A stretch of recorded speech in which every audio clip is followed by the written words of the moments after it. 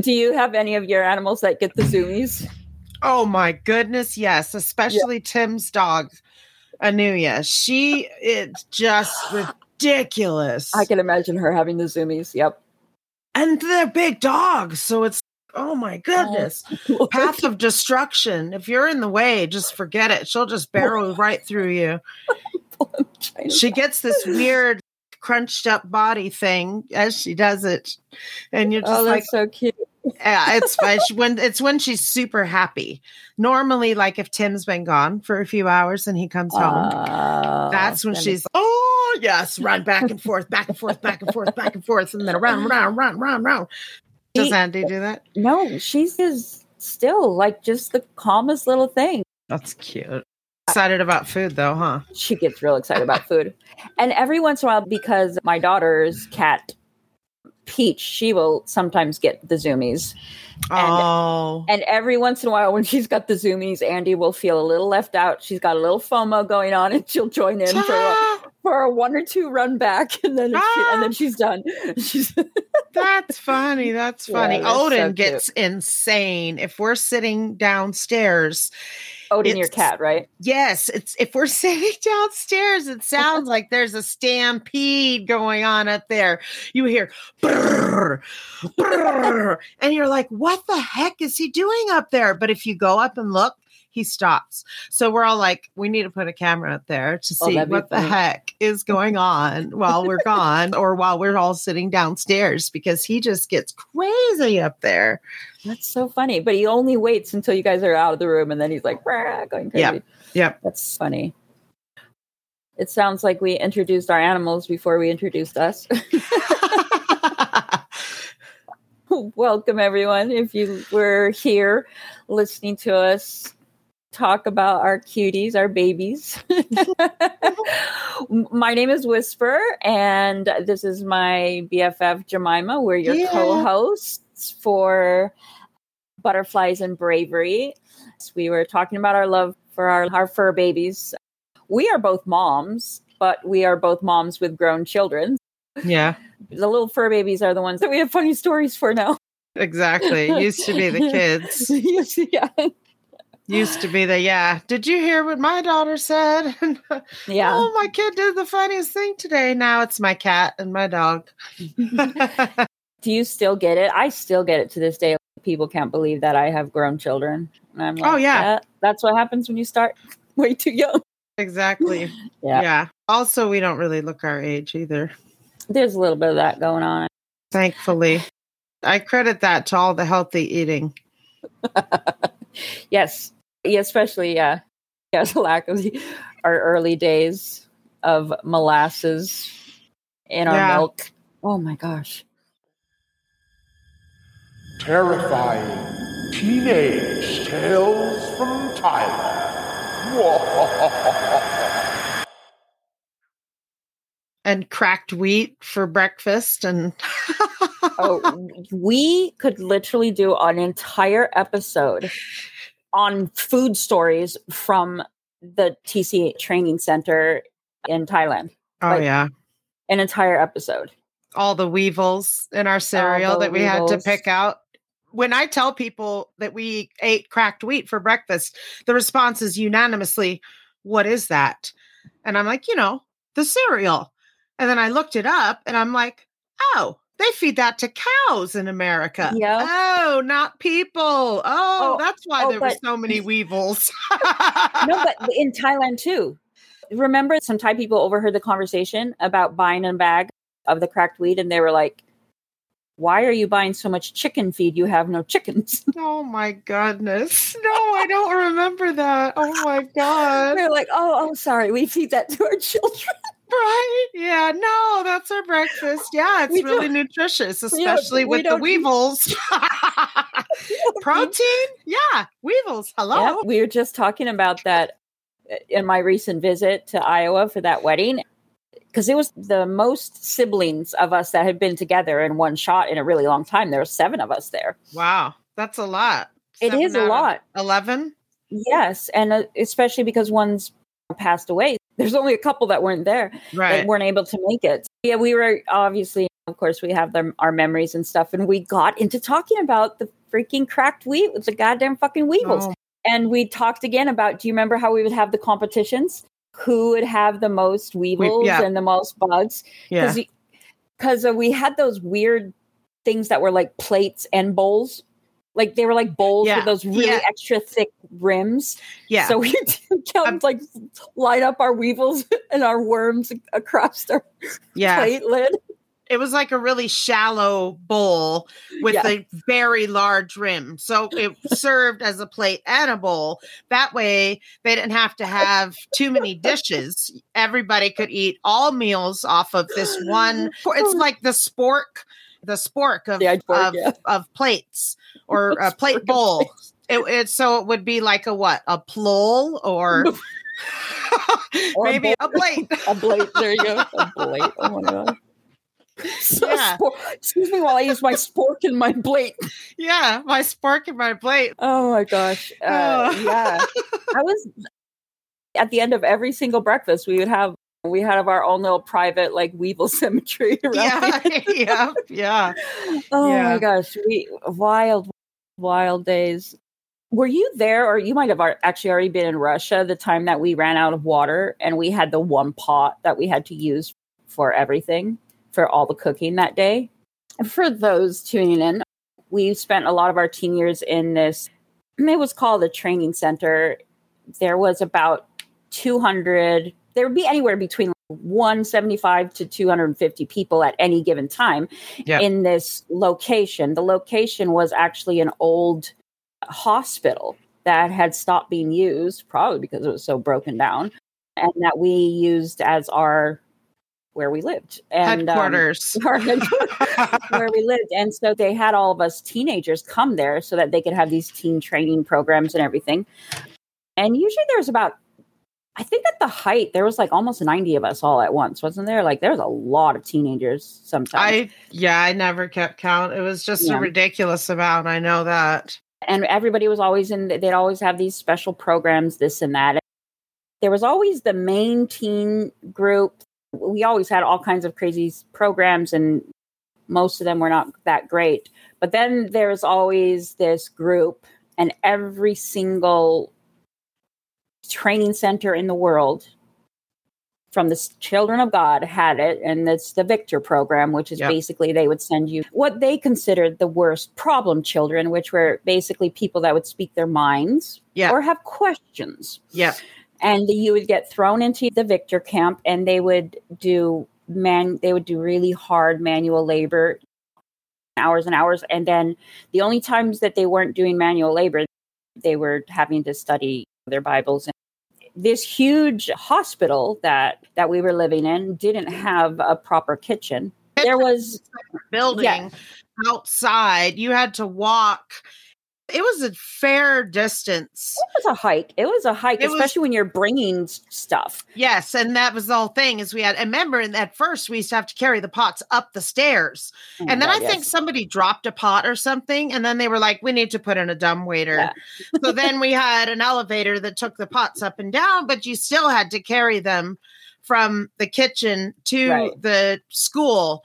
It was at least 100 meters, right? Yeah, for sure. Probably about 100 meters. And these aren't like that you're cooking for your family of 6. These are industrial pots. Like think giant restaurant, biggest pot you've ever seen that you can hardly carry. We used to have to get the biggest, strongest boys every single day at a certain time. It was like 4:45 because dinner was 5.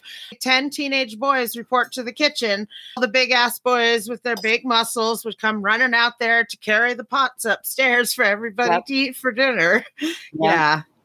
It was crazy, a whole process just to serve the food and make the food. And then things like cooking breakfast were just a freaking nightmare because most every day for breakfast, we ate scrambled eggs and rice or cracked wheat. That was right. Wasn't that the basic breakfast diet was scrambled eggs and rice or cracked wheat? Personally, I preferred the scrambled eggs and rice. At least I could doctor it up with some soy sauce and some pepper. We all used to do weird things. Put a little milk in it. Tastes really good. Just anything to alter the flavor. You mean into the eggs? Yeah, eggs and rice mixed with soy sauce with a little bit of milk. Yeah. It actually wasn't terrible. Milk trick. I think that was when I was in solitary confinement. Okay. Yeah. Both Whisper and I, after some time there ourselves, became shepherds, what they called shepherds. Ding, ding. New cult glossary word. Basically, it was a group leader, is what it would be called in layman's terms. Room captain. That's what we were. Yeah, room captain. So basically, you were responsible for 6 kids or so in each room, 6 to 10. And then pretty much we would spend like an hour of personal time with each of them every week, listen to all of their personal troubles and whatever cult appointed. Yes. Don't ask questions type of stuff. Cult approved problems. Right. Yeah, exactly. One of the teenagers faked having asthma.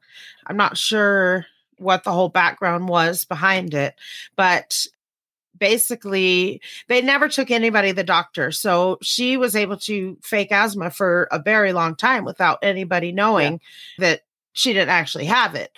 I remember one time there was one of the kings, one of the sponsors, another cult glossary word, I think from India. I think he was the one that was visiting. I'm fairly sure. And she was having a huge asthma episode. Her bed was out on the balcony so that she could be participating in some big evening activity we were having. I can't remember what. It was one of those fire burning your things or something like that. Some big life transforming activity that everyone needed to participate in. So they wheeled her bed out onto one of the balconies. And so she was out there right in the middle of it. She started having a big, huge asthma attack. Everybody was stopping and praying and speaking in tongues and all the crazy stuff that we did. And as you normally do on a Friday night. Right. Yeah. Normal. What is normal? There is no normal, as we are clearly stating. Sometime not too long after that, they ended up taking her to the doctor because she was passing out, holding her breath for so long that she would actually physically pass out. So they ended up taking her to the doctor, and the doctor pulled them out of the room and says, do mental problems run in her family? And they were like, no, because they didn't believe in mental problems. So nobody had them, obviously. So he said, she doesn't have asthma. She's never had asthma. She doesn't have any asthma symptoms at all.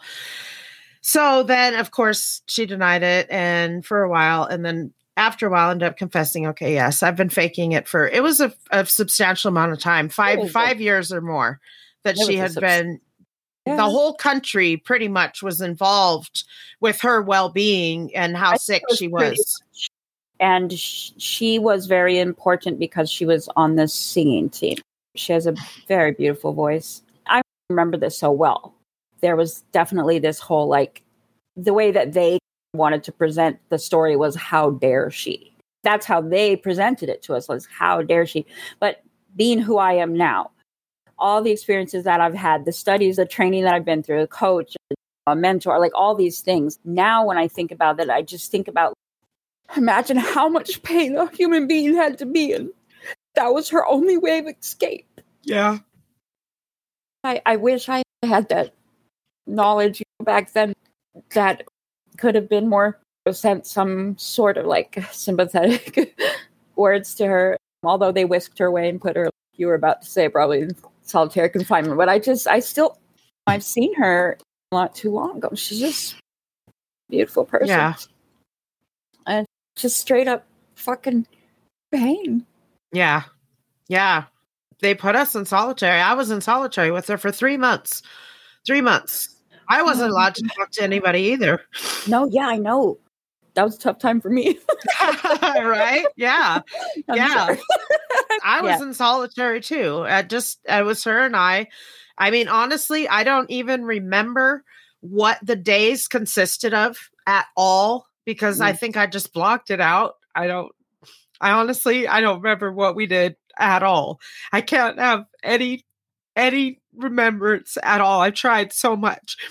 I remember being with her and I remember being in confinement, but the only thing I can remember is the eggs and rice in the morning and how we would put soy sauce and milk.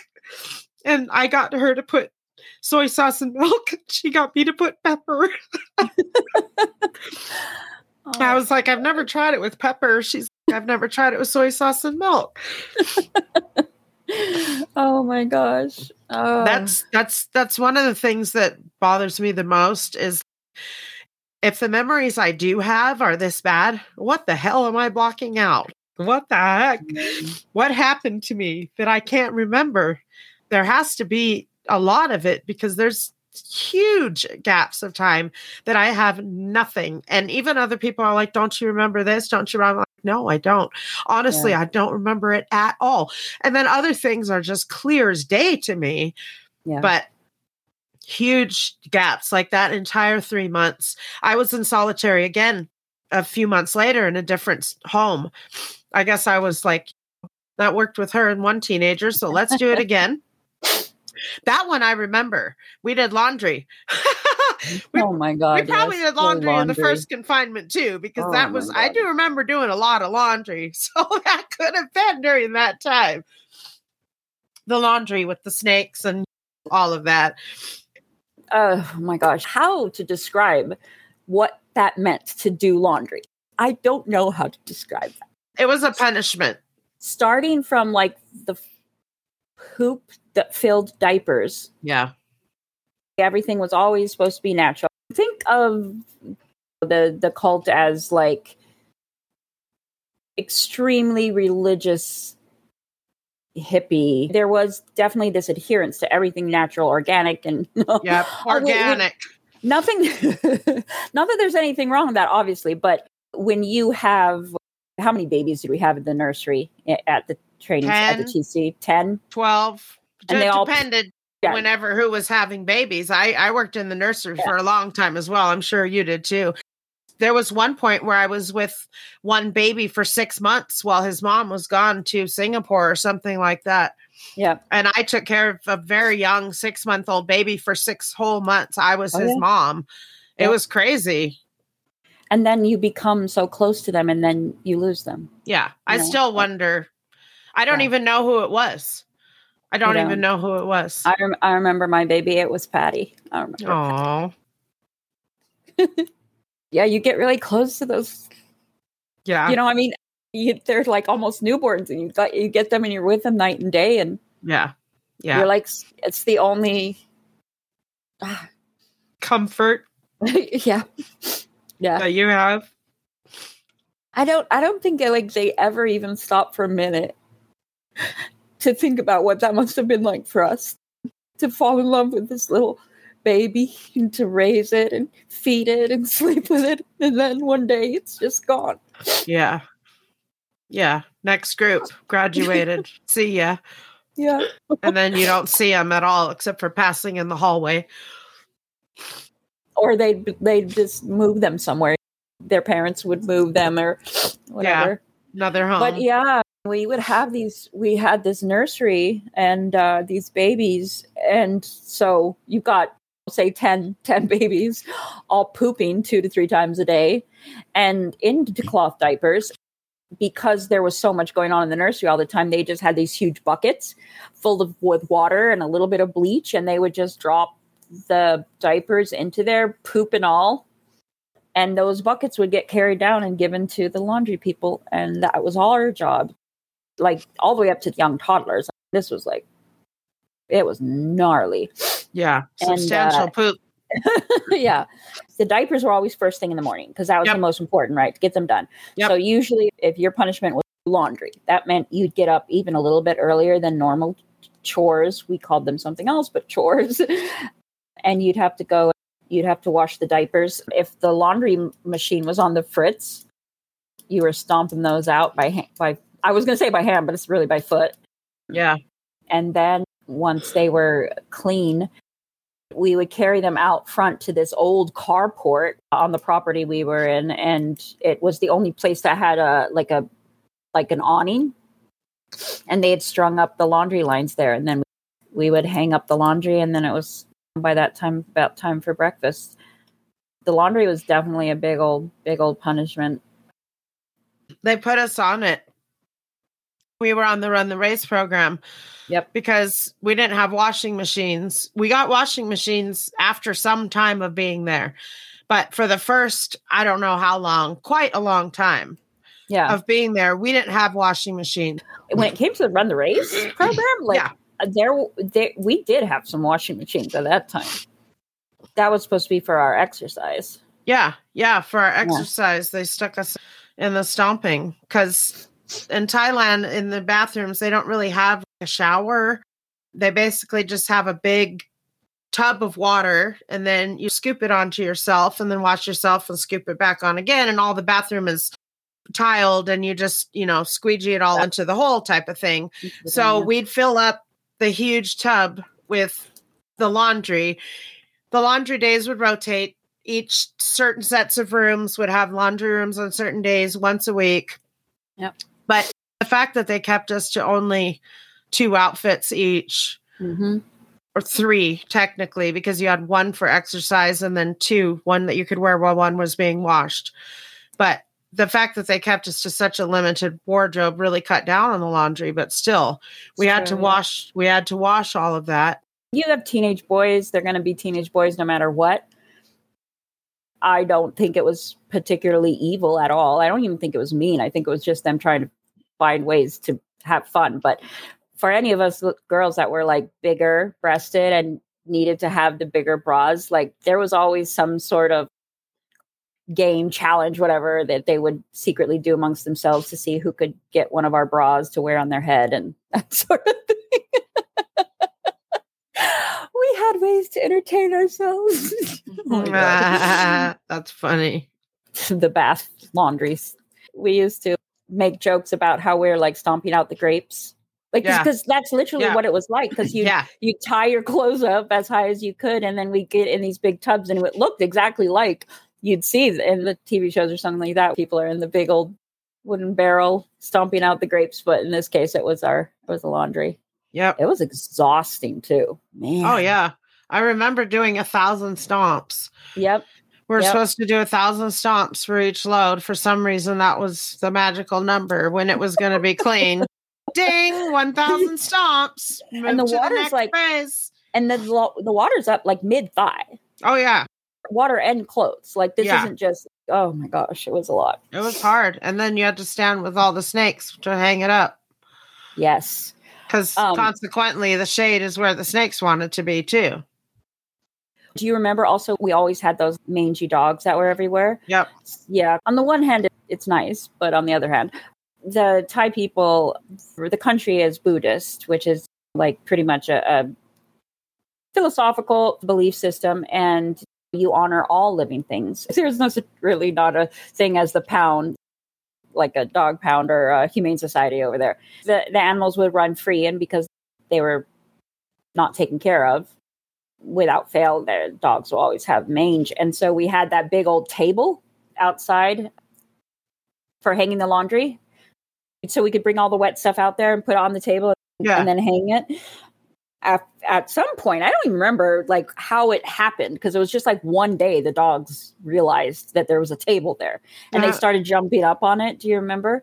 They started jumping up on it. And so in the morning when we come and like to chase the dogs away that had been sleeping there all night, there was like always blood all over the table, and we have to like go get a bleach and clean that all off. Oh God, it was horrible. That morning laundry thing. They finally put a teen boy on the laundry so that we could actually at the end of the day like tip the whole table up, because that thing weighed like probably the weight of a small car. It was huge and heavy. Like it had 6 legs, and each leg was like a good tree trunk, like a good probably 18 inches wide. It was a huge ass table. So yeah, those fun laundry days. Yeah, seriously. Oh gosh, sounds like a concentration camp. Right. I remember being in the E-wing for a really short time.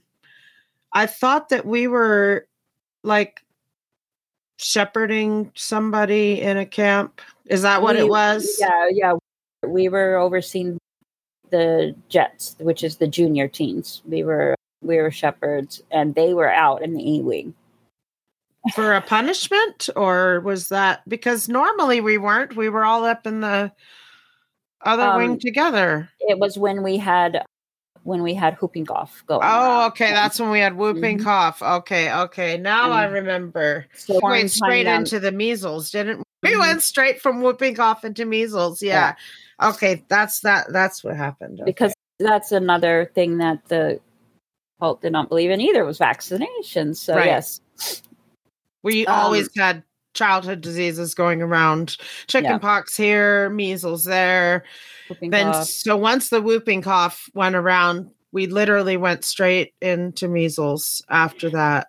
Whooping cough is a gnarly one because you can have it for a month straight. Yeah. So we were down in E-wing for probably 6-7 months, I think. We were down there. Okay, that's pretty bad.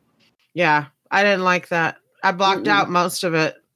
I remember that at one point, for the only time in my adult life, I peed the bed, and I don't remember why.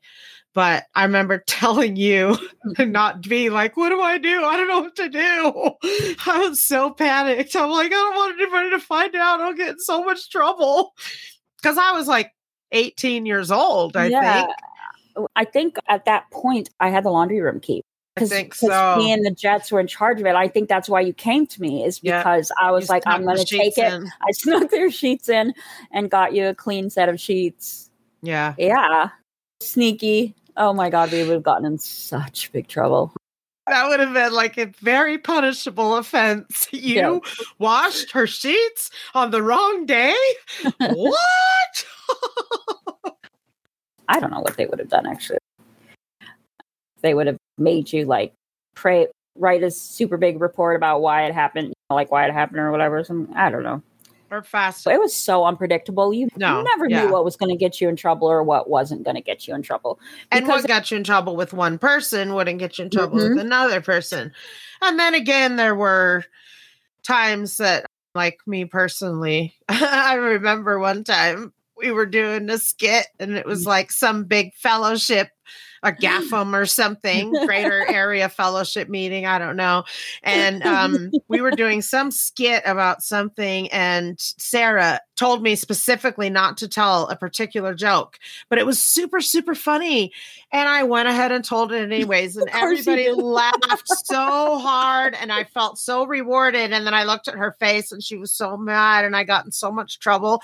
I'm sorry. I couldn't resist. To me, for some reason at that point, it was worth it. I was like, you know what? I know I'm going to get in trouble. I don't know what it's going to be, but I don't care because this is the only chance I have to impress all these people. Do you remember what the joke was by any chance? Oh, heck no. I don't remember even anything that it was about or anything. Yep. Oh my gosh. You know what? I got in super big trouble for it when I was in charge of the laundry and with the Jets, the junior teams. Do you remember that the laundry was off the foyer, I guess you would call it, the foyer, the landing area that you came in that place? And we always had someone sitting there. So the person that would sit there at this desk, they were basically like the receptionist, and in the desk, they had the keys to everything. They had the keys hanging there like a valet, right? Like they would open the door and the keys would all be hanging there of every room, everything that you could possibly think of, except for the very highest of high rooms and the special things. But this one person, this one sir, the laundry key was in the desk. And so we would wake up butt fucking early in the morning, come down and do the diapers because that had to be done first. We get those all done, hung up, and finally, anywhere from like sometimes up to 2 hours it would take us. And then finally, okay, let's go have breakfast. And during that time while we were gone, he would go and he'd take his clothes and he would run a load. And we'd come back from our breakfast or whatever it was, our lunch. The machine would be going and we'd have to sit there for like 30 minutes waiting for his load to be done before we could put in the actual assigned person's load. And then that would make us all behind. And then I was constantly in getting trouble because I was always behind on the schedule because he was always running a load of his laundry. So we had 2 copies of the keys. I held one on my person so that I could access it. And there was one hanging at the entry desk. I complained about it a couple of times, and I got told that I needed to respect my elders. That's literally what they said. Respect your elders. And I was like, what? They said he's been there since the Texas Soul House, whatever the place was called. TSC. From the TSC. The Soul Clinic. The Texas Soul Clinic from the very beginning. But 1969. He's been in the cult since 1969. So respect your elders. Faithful servant of the Lord. Respect your elders. And I was like, why? It's following a schedule. Anyways, I did not understand that. And so one day, the key at the desk somehow disappeared. Uh-oh. I can't tell you how many times John asked me, are you sure you haven't seen the second set? Nope. I only have mine. And he's like, well, I need to get a copy of that. I was like, okay. We were playing this game for probably a couple weeks. And then I had to go out. I was going to be gone for a couple days, a road trip or something like that. And at the time, I did not have another shepherd with me, another team shepherd. Usually there's always 2 of you in charge of any group of children. But at this time, I didn't have anybody. So I took the oldest child I was in charge of, the oldest junior teen, who was, I think he was like 14 even at the time. He was not a baby, that's for sure. He was 14 or something like that. I gave him the key to because at this point I was like so fed up. I gave him the key to the laundry room. And I was like, this is for you to keep, because he was supposed to keep the laundry going, while I was out those couple days. And so I was like, this is the key. So you can make sure that nobody gets in the wash machine room. I came back 2 days later, and I don't even think that I was in the front door for more than a few minutes before I got told to go down to E-Wing, and I was put in isolation. And what had happened was, while I was gone, John took the opportunity to go and tell on me to Sarah, because he went to the kid first and said, I want the key. And he was just trying to follow orders or follow instructions. And he was like, I'm not supposed to give it to anyone. So this grown ass man who was trying to break the rules, technically, it wasn't that big of an infraction, but he went and told on this kid to Sarah.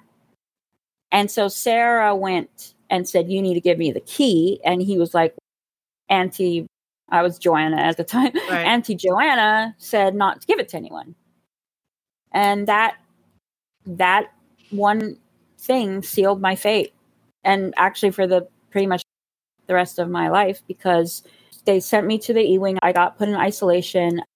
I got put through hours and hours of grilling and yelling and hours and hours how fucked up I was and how out of the spirit I was and how I was leading these children astray and hours. And so they said, you can't be on with the kids anymore. They replaced me with, I think it was Stephen Vessel at the time. And I got assigned to, I guess, cleaning. So I would fill the water bottles and carry them. I would scrub the bathrooms with the toothbrush and all that kind of stuff. And at that time, the charter was about to come out. So they were trying to figure out what to do with everybody, because they knew that all hell was going to break loose once the general population had a vote, which is what the charter was. It was a new, where basically anybody who was 16 and up, right? 16 and up could have a vote. And so the leadership were like scrambling to figure out what to do with everybody so that they can maintain control once everybody got a vote. And that was at the time my kid's father was interested in me. He was very young at the time, but his mother happened to be the same person who also happened to be dating John, which is why he got the special treatment. That's why he got to do the laundry. Yep. Yeah, exactly. And she did not want me to be with him because I was bad blood. Literally, I was told I was bad blood. Because you had the key from somebody that should have never had the key. Yeah. Well, and because my mom was always getting in trouble, so I was a bad bloodline. Oh. Yep. I knew that you got taken off of the Jets, but I never really knew. I didn't remember why. That's what it was. I was freaking ridiculous. I know that it was that they said that they liked you too much. The cult of the personality of Joanna B. Right? Because they all liked you too much. The kids loved you. The kids loved me. It was the same thing with both of us. Obviously, we made mistakes too. We had to do things that we regret a lot, wish we did not ever have to do, had to enforce things that are just ridiculous. I have a lot of shame and guilt for a lot of the things that I did. But on the other hand, I didn't know any better. Yeah. I didn't. We were, we were just doing what we were told and what we had to do in order to navigate the situation and to be able to stay out of solitary confinement and stay off of silence restriction. I was put on maintenance for an extended period of time. All I was allowed to do is clean fans and screens and sweep the floors and stuff, because that was the way that they humiliated people, basically, was placing them on the lowest job that they could think of, which was cleaning the toilets and doing the laundry and all of that. And then it was shortly after that is when I became a NAS, is when the chart, right before the charter came out. So when that whole thing was going on, that's when I was NASing around the country. NASing. That means National Area Shepherd. I basically went to every home or colony in Thailand, and my sole purpose, my sole job was to talk to the teenagers. I spent 1 hour with each teenager in each home in Thailand, and we just went from home to home, and I just did we called them walkie-talkies, walkie-talkie after walkie-talkie after walkie-talkie. Yeah. And honestly, I didn't mind that. It was nice. Because they were like our little brothers and sisters. I loved to this day, because obviously now we have social media, and I'm connected with kids. A lot of them. And I just marvel at them and who they've become and what they've overcome. And I still love them just so profoundly to this day. Me too. And that was the thing. We always had to walk this line between, you wanted them to be okay, to not have to suffer. Didn't want them to get in trouble, but you also didn't want to get yourself in trouble and get taken off of them. It was like you constantly, every single minute of the day, you had to go in between how to navigate that tightrope. Yep. So that you were doing what the leadership wanted you to do, but you were also still protecting the kids that you had. And the other thing too that was so stressful is that you never knew who was going to be the narc. Because there's lots of different ways that we tried to cope. Right. Like we were just talking about before, the faking a sickness, but some people tried to cope by getting angry or acting out, and some people tried to cope by doing everything they possibly could to get under the good graces of the leadership. So they would tell on you. Right. They'd tell on you. Tell on you if you were doing something. And so you never knew who was. Yeah. You had an idea. There was a few people that you would be suspicious of, but you know. But generally you didn't. But you never knew, because all of a sudden what would happen to me would happen. This wasn't someone that reported on me, but you'd walk in the door from being out somewhere and they'd be like, oh, guess what? We're yanking you from this place that you've been, these people that you love, and we're throwing you into the clink over here. And then because my kid's dad at the time was showing interest in me, that's when I got sent away then to the satellite home. There was another young person my age that nobody would have sex with. Oh, and you were assigned? Yep, I was assigned him. Wasn't that glorious? Yeah, it was special. I specifically remember having talks where the shepherds would say, nobody wants to share with them. Share was have sex. And can you do it? And can you do it means you're going to do it. I mean, they asked you to do it, but no was really not an option. I think I said no one time. I think I did say, I can't remember because a lot of those things, I just blocked it out. I just couldn't, even thinking back on it, I'm just like, nope, not going there. Because how harsh is it to have sex with somebody that you do not want to have sex with? Like literally think about somebody that you're like, ew, no way, never. And then, okay, now you have to have sex with them. We're going to pair you with them. Yeah. It's, to me, that was harsh as fuck. Yeah. That was harsh as fuck. Yeah. But so what happened? And then when the charter came out, they couldn't stop my kid's dad from moving to where I was. Oh, that's when you guys got together, is when the charter came out. I got pregnant from our first time together. Oh, wow. Yep. Speedy. And that's when my life went that way. They're my treasure that I have.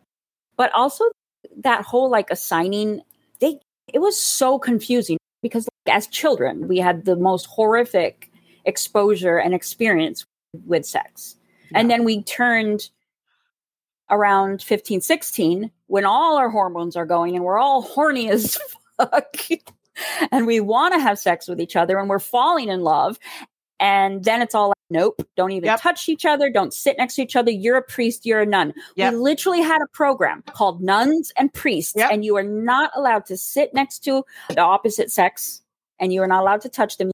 If you were a nun, you could only hug the women. And if you were a priest, you could only hug the men. So we went into that era, and then it was all like, what the hell are we supposed to be doing here? And then once we started getting older, then they were like, okay, now we don't really have a reason to keep them from having sex and having relationships. So now we need to control it. Right. And that's when they started assigning us. Yep, exactly. And do you remember you had to write down your 3 top names? Yep. Remember? Yes. They said, write down the 3 top people that you would have sex with.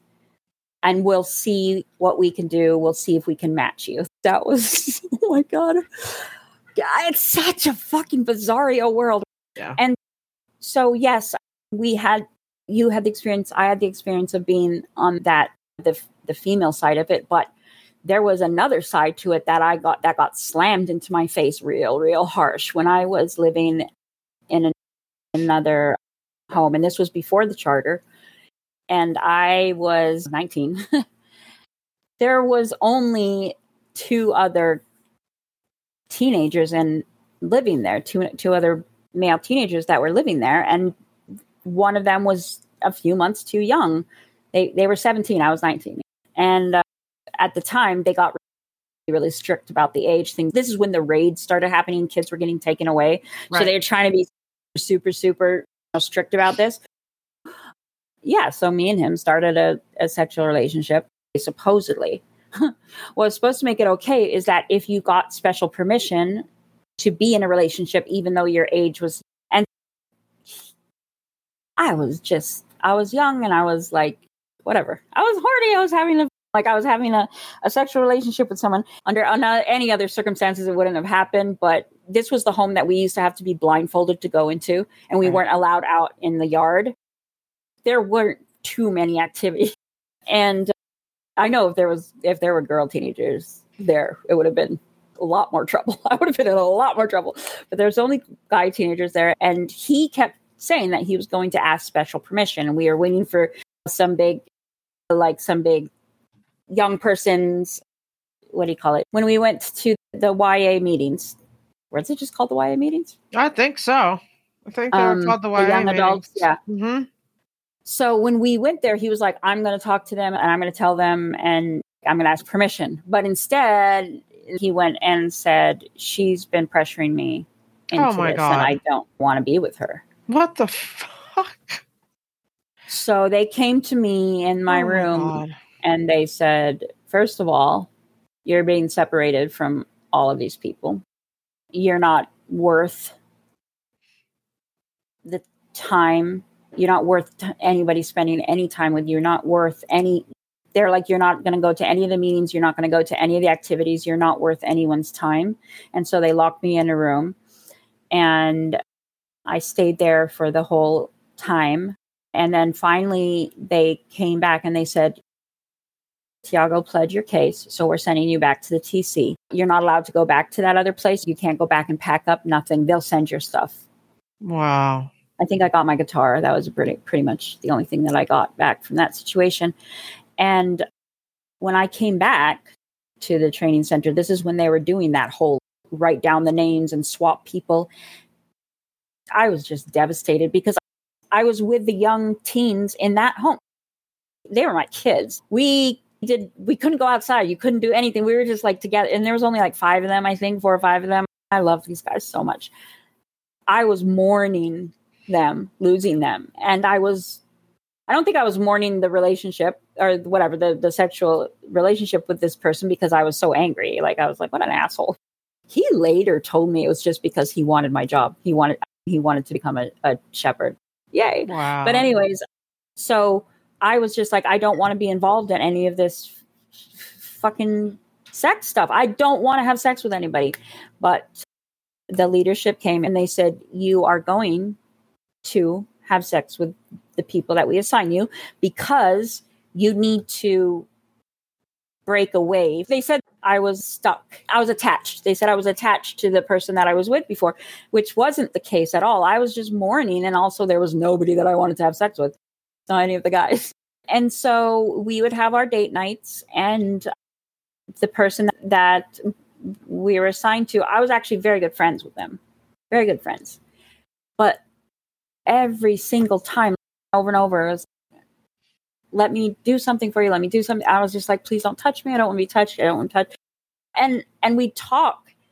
And the first few times that happened, it was nice. We would just talk for hours and then we'd leave. And because remember, we had to write the reports after what happened. Yeah. And so we would fib on the reports. We said this and this happened. And he was doing that for me. But as the times went on, it started getting worse and worse. Like, he started putting more and more pressure on me to have an orgasm, to come. And I was like, I don't want to be touched. And finally, he broke down crying. And every time I walk out of here, I'm getting grilled and pressured about what I'm doing, and that I have the responsibility to bring you back into the fold, basically, to bring you back, to break your independence. And I was just like, what the fuck? Oh my God. Growing up in such a bizarre world, there were very few things that would shock me. Not shock me necessarily, but just sideswipe me. Talk about unexpected. This whole time I thought he was like actually just felt bad for me and really wanted to make me happy. That's what I thought. When lo and behold, he was like getting this constant pressure. And then to find out that I was the one assigned in this case. He was the one that got the assignment. And I was devastated. Right, I was devastated. Assigned to this difficult case. Yeah, I was the difficult case. God. A little bit more about the reports. We had to write detailed reports about everything that we did. Literally, they wanted to know, okay, so we laid down and then I grabbed his dick and then rubbed my hoo-hoo. The whole thing about it is you weren't allowed to call it. You weren't allowed to call it a pussy. You weren't allowed to call it a hoo-hoo. You weren't allowed to call it anything except for what? Vagina? What did we even? It had to be like only certain words. You couldn't say my tits. It had to be my breasts. Yeah, whatever they were. It was always Berg's word. I think it was pum. I think pum. Oh, my pum-pum. The kids were the pum-pum, but that once you got older, it was just a pum. That's why I hate that pum-pum-pum-pum song. Come. To me, it just goes, come. They told me they rubbed my pum-pum. That's what I hear. It's terrible. It's triggering. It's horrible to have to go through like your whole life. I guess that's what he would have been singing to me. Right? Calm. I never thought about it that way. Oh, yeah. Calm. Come. They told me. They told me to come. They rub my pum-pum until I come. Until I come. Oh my God, I just wrecked Christmas for like so many people. Sorry, you'll never hear that song the same again.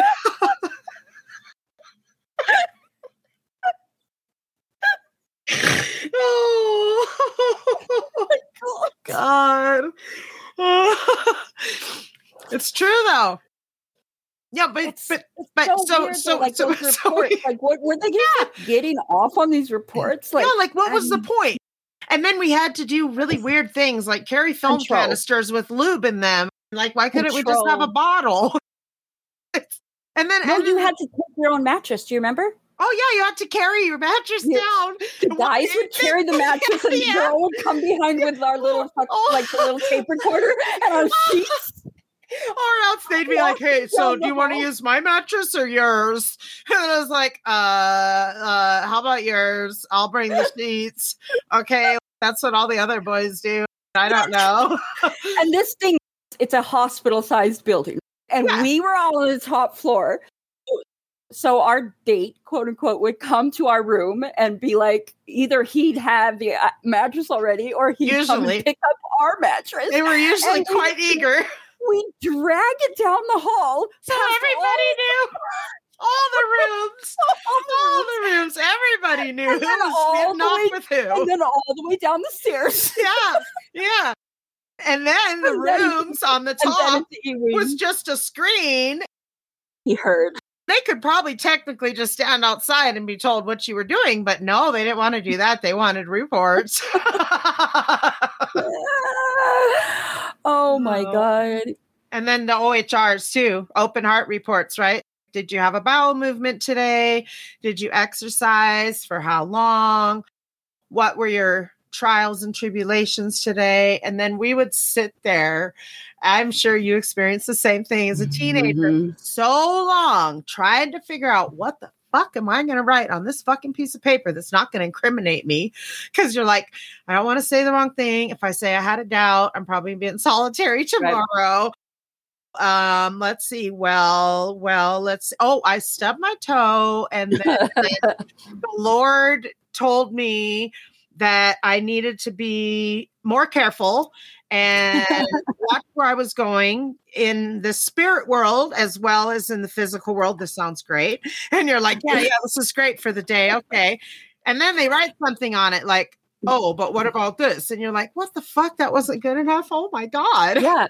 And because again, it was like that tightrope. No matter what we did, we were walking a fucking tightrope because either you didn't want to say something so like big that you got questioned about it, in trouble, missed the once a week movie, or even worse, or you get assigned a whole bunch of fucking publications that you had to read. Not only did you have to write your report, right, every night, if you said something in that report that concerned them, and again, this fell on whoever the fuck was reading it, there was no rhyme, there was no outline, or if they got concerned by what they read, usually the first step was they would assign you all these letters, right? All these publications you had to read. And for each fucking letter that you had to read, you had to write a reaction. Right. So if you did not write just the right thing that kept you in that little bubble of just right, you would have 10 more rewriting assignments.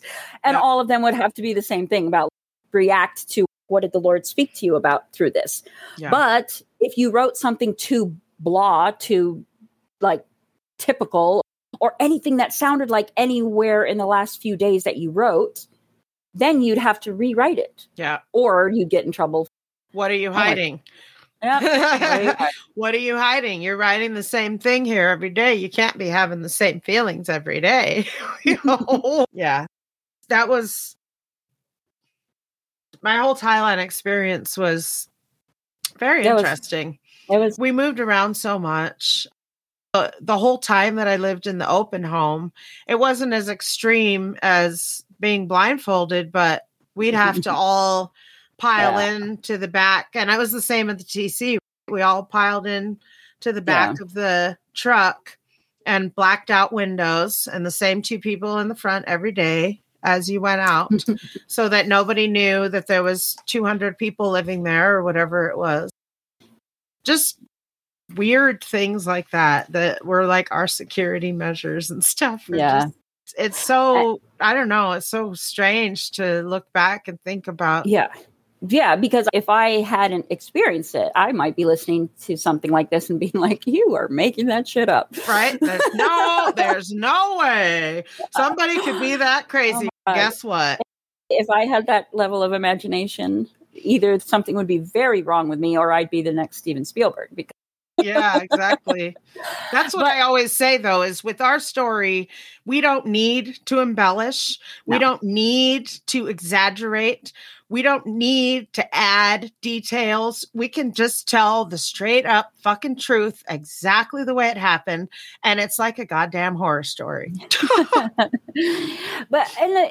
I think, though, the thing that I have experienced as life has gone on, when you start working on your healing and working through these things, as dark as it might seem to go back and talk about these things, I'm also glad that there's an element that I can laugh at it, of just the ridiculousness, because not only are we still here, but we're okay. You know what I mean? We went through that and we are okay. Because if you are traumatizing a kid, you're traumatizing a kid. No matter, there's not a level. Right. You know what I mean? It's just, if you're doing a horrible thing, it's still a horrible thing, no matter what that horrible thing is. Yes.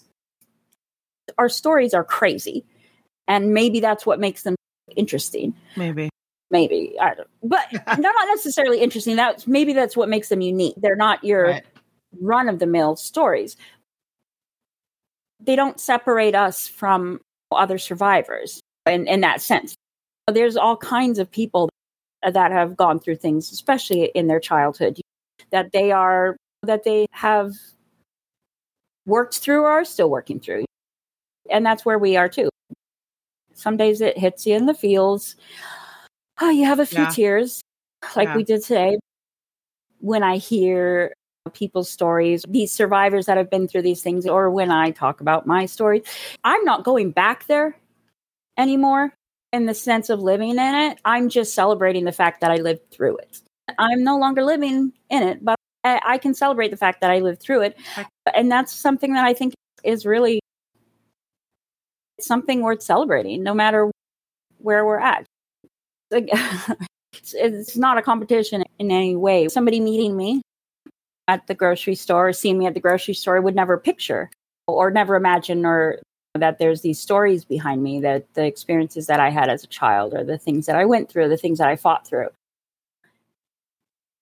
Somebody could be standing next to you who's just this absolute warrior that has overcome all kinds of things and fought through all kinds of things. I think because of that, because I have that understanding of the stuff that I've went through, is I don't look at the person next to me that maybe they're having a bad day, maybe something went wrong, maybe they're angry, maybe they yelled, whatever is going on. I almost never find myself in a place of judgment of that person, because I never know. And I figure that at the end of the day, being a human is fucking tough, man. Yeah.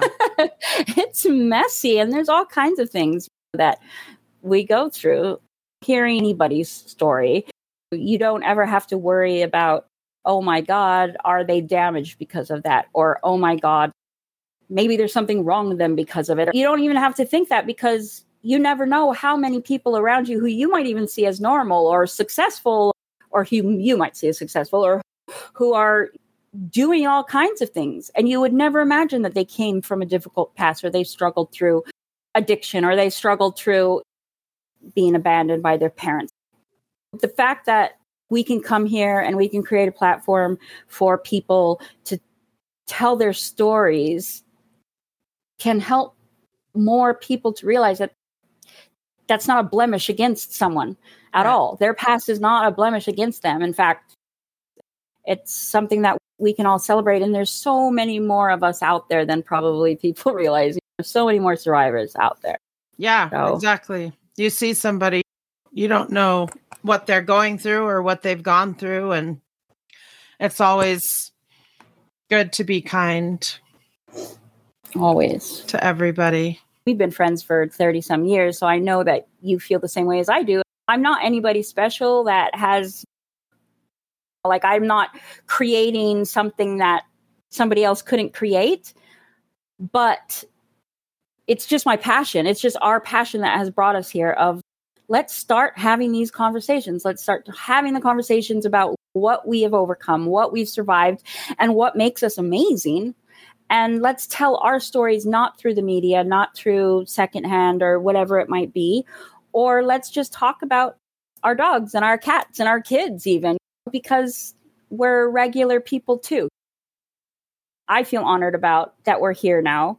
And I feel we're getting so much feedback from people that have been on the show, that have been interviewed. They're like, thank you. Like they felt so happy to be able to be on the program, even though we feel honored that they're on our program. And some of the stories, it might be a lot to listen to sometimes, I think. But just remember that anybody that comes on here, they're telling what they want to tell. And most people are not able to talk about something that they haven't done a lot of work on and they haven't healed through and are finding their way through. You can listen to the amazement or the strange or the weird, but there's also celebration that those things are not hanging on us in the same way that they might have before. We are really grateful for every single one of our listeners. If you're joining us, if you're new, you're here because you heard about us from somewhere and this is your first listen, that might be interesting. But definitely go back and listen to some of our earlier podcasts. There's some really great interviews there. And if you like us, we'd love to get some feedback. Tell us what you think. This is way too much. Like, this is way too sad for me. I can't anymore. Or this is like helping or if you like us, give us some stars because it does help us start to grow. And right now, our vision, our mission is to create a platform for survivors to celebrate ourselves and celebrate each other.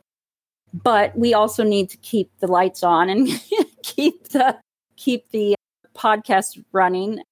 We really appreciate any kind of support that you can give us, whether it's a star, a comment, anything like that, an idea, whether you want to come and be on the show or you want to help out monetarily for some of the costs that we have in running this. These stories are, in a lot of ways, we feel they're very sacred. We don't want to necessarily bring in advertisers at this point. So we are just asking if you feel you'd like to throw some sponsorship our way, we would greatly appreciate it. Yes, we are seeking sponsors for our podcast. We both work full time and it does take a lot of time in the unseen sort of planning and editing and all of that. And we want to continue dedicating as much time as possible to this because this is our true passion and this is what we want to do and what we feel called to do. We want to help as many people as we can. We want to help survivors to feel like they matter, to feel like they're important, to know that we are all important. Every single one of us matters just as much as anybody else. Sometimes Absolutely. When you've been a survivor of trauma, you tend to put your needs last or not practice a lot of self-care. You tend to give out. Shrink into yourself sometimes. Yeah, or you just give and then you have nothing left for yourself. It's our passion. Something that we feel is really important is that we can start bringing some of this hidden, let's not talk about these stories. Let's not talk about the bad or the ugly or the scary because we don't want to, scare anybody. We don't want to upset anybody or as a survivor yourself, sometimes you feel like I don't want to talk about this because people are going to see me therefore as different. I'm going to be I'm going to be wearing the scarlet letter of this survivor, the scarlet letter survivor. And I think the more people that can come out and tell their story, we have different languages, but we're all saying the same thing. We want to feel that connection. We want to feel that belonging. And as survivors of trauma, you can sometimes feel a little bit more disconnected than someone who maybe hasn't had as much trauma.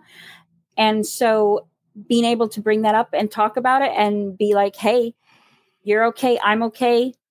And it's also okay to be not okay. And that's still all us, and it's still valid. And you're not tainted or broken or anything like that. You're absolutely accepted. You belong. Yes. You matter. Like you said, you matter, you belong, yes. and you're connected. If we can do that little part to make you feel important, to make you feel heard, to make you feel that you belong to something, to connect to something like that, honestly, this is the joy that I have every single week, is getting ready to do this podcast and these interviews.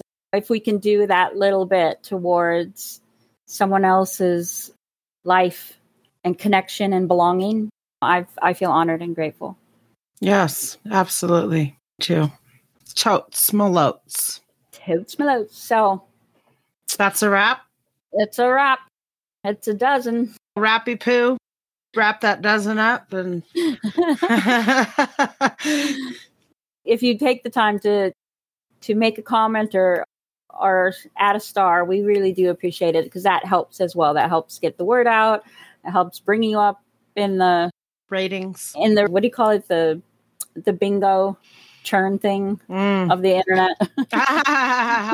It's you're more likely to have your name called, your number called. Yeah, internet lottery. Yeah. All right. Stay brave, and remember that every butterfly was once a caterpillar. All right. Bye-bye. See you next week.